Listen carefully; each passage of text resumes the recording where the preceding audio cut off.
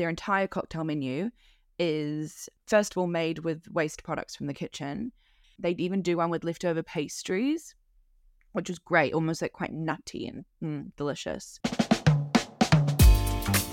Hi, I'm Molly, and welcome to Restaurant Recommendations with Foodism.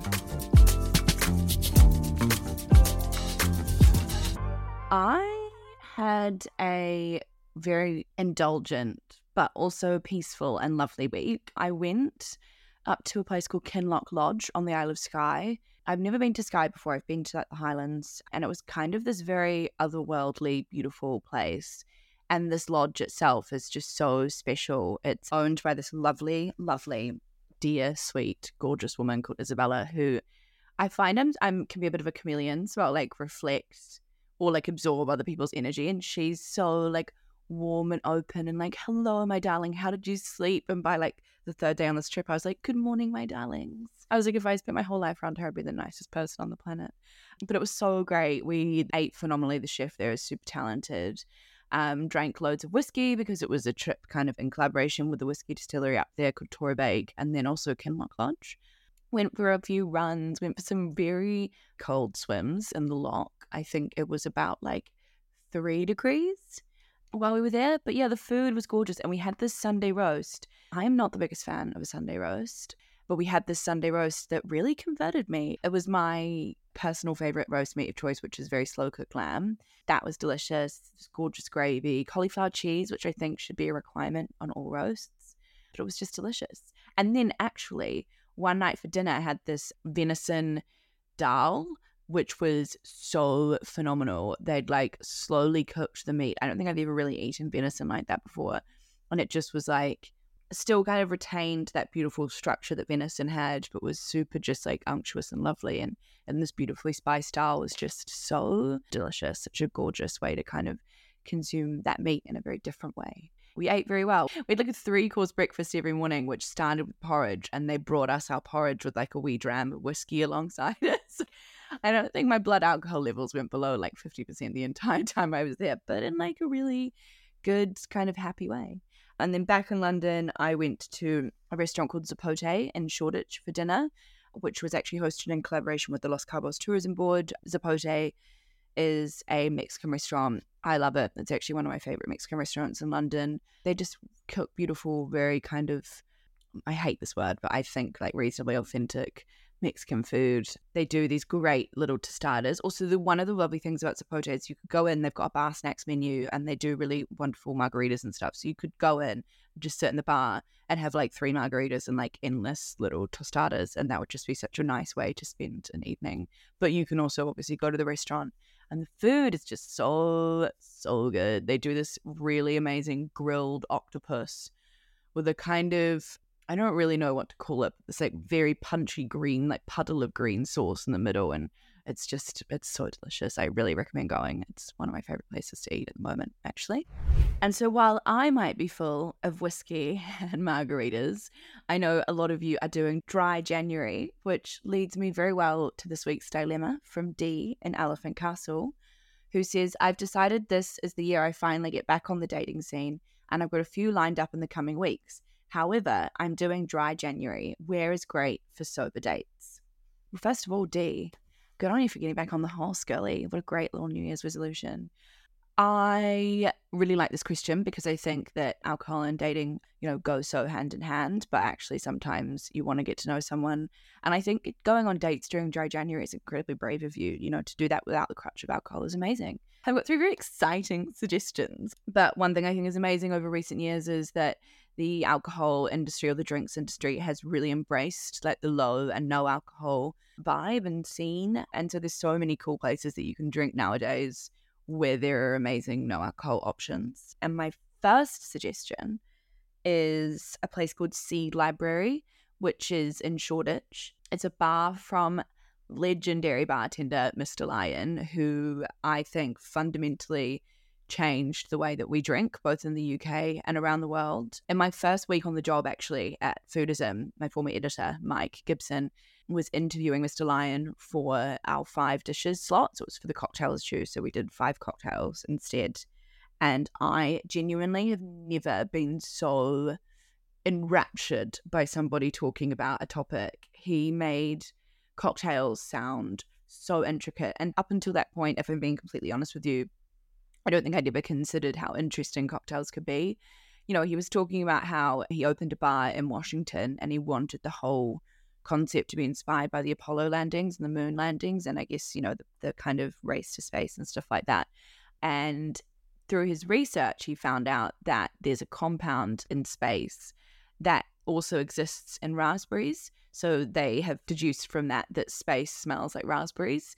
So he then like developed this like raspberry powder to go on top of it. Like the whole thing is just the way that his brain works is crazy. And I think Seed Library is a really amazing reflection of that. The cocktails are a little bit more kind of a little bit less boundary pushing than perhaps some of his other bars, but he also has this entire section where he has taken cocktails that are on the menu and developed non-alcoholic versions of them. So you're drinking essentially the same cocktail as someone who might be drinking alcohol. It's just not got alcohol in it. So they do this great coriander seed gimlet, which is super zesty and with this kind of like almost spiced note to it. And you can get a non-alcoholic version of that, which I drank both of them side by side and I couldn't have told you which one had alcohol in it. I don't know what that says about me, but I think it speaks to his bartending quite a lot. But yeah, this is just a really great bar to go to. I think it's super sexy. It's got a real 70s vibe. They do a lot of vinyl music and they usually have someone in there doing a pop-up for the snacks. Or I know when I've been previously and it's just the standard menu, they do these little potato smileys, which are really cute. It's just an all-round great bar, but the fact that it does these amazing non-alcoholic options, I think are especially exciting.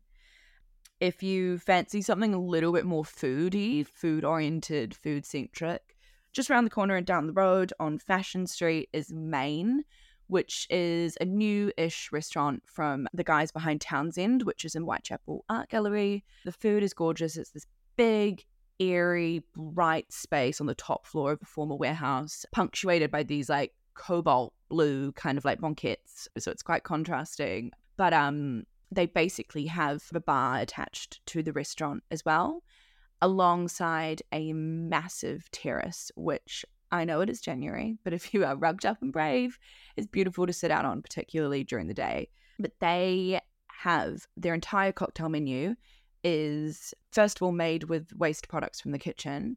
And second of all, there's about 5 or 6 cocktails on that menu listed based on the waste product that's central to them. And each cocktail has a non-alcoholic alternative to it. So there's just as many non-alcoholic cocktails as there are alcoholic. The drinks are great. For example, last time I went, there was a sourdough cocktail quite literally made from sort of like the leftover sourdough. There was a dairy one, which I think was made with like leftover milk products. They'd even do one with leftover pastries, which was great, almost like quite nutty and delicious. I actually was there not long ago with a friend and she got the non-alcoholic versions. I got the alcoholic ones. And yeah, you can barely taste the difference. And I just feel like when you're not drinking, it's kind of just so lovely to be able to follow the ritual of drinking or, you know, not kind of like make yourself stand out, especially if your date is not during dry January and wants some alcohol. You can kind of still talk about the cocktails and what you're drinking and, you know, discuss, I guess, like the difference in flavor profiles and stuff. So I think that's really lovely. And you can obviously stay for dinner, or if you are just having drinks, you can tend to kind of order from their starters menu off the restaurant menus. They do like amazing choux buns with duck liver parfait. The food's great. It's just very like classic European. It's a really lovely new opening in addition to the area. And if you want something not restaurant-y and a little bit more kind of casual, then I would say you should go to the Lucky Saint pub, which is near Regent's Park Station. If you're not familiar with Lucky Saint, they are an alcohol-free beer company and they opened their own pub, which I just think is so great. It sells both no and low alcohol and then also alcoholic options. But I mean, as you might guess from a non-alcoholic beer brand, it's geared towards the no and low alcohol options. They've got loads of Lucky Saint on tap. They've got loads of other breweries, low and no alcohol beers in the fridges. They've even got no alcohol wines on that menu.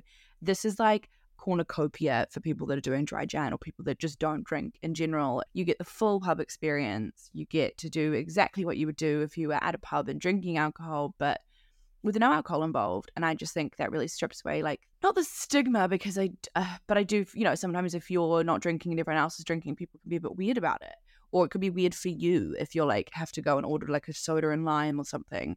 So, in this environment, you can order exactly the same as everyone else's, and you can grab a pint and grab a beer from the fridge and grab a wine. And I just think that is really lovely. And I think that if we had more of that, I think not drinking, or the option to not drink, would feel a lot more accessible for other people. And it's also just a really beautiful pub. So I think that is a really great option if you're hoping for something just a little bit more chill.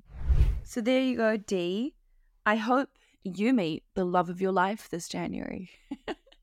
Wouldn't that be a great way to start the year? And either way, if you don't meet the love of your life, I hope you have some great drinks and that dry January goes well for you. And congratulations on the great effort. If you at home have any saucy scenarios or delicious dilemmas, or even just thirsty moments that you need my recommendations for, then please do email us on shows@tinypodcasts.co.uk. Otherwise, we'll see you next week. I'm Molly Kodaya, and this is Restaurant Recommendations with Foodism. Bye-bye. To get the beautiful print edition of Foodism straight to your door for free every other month, head to foodism.co.uk/subscribe.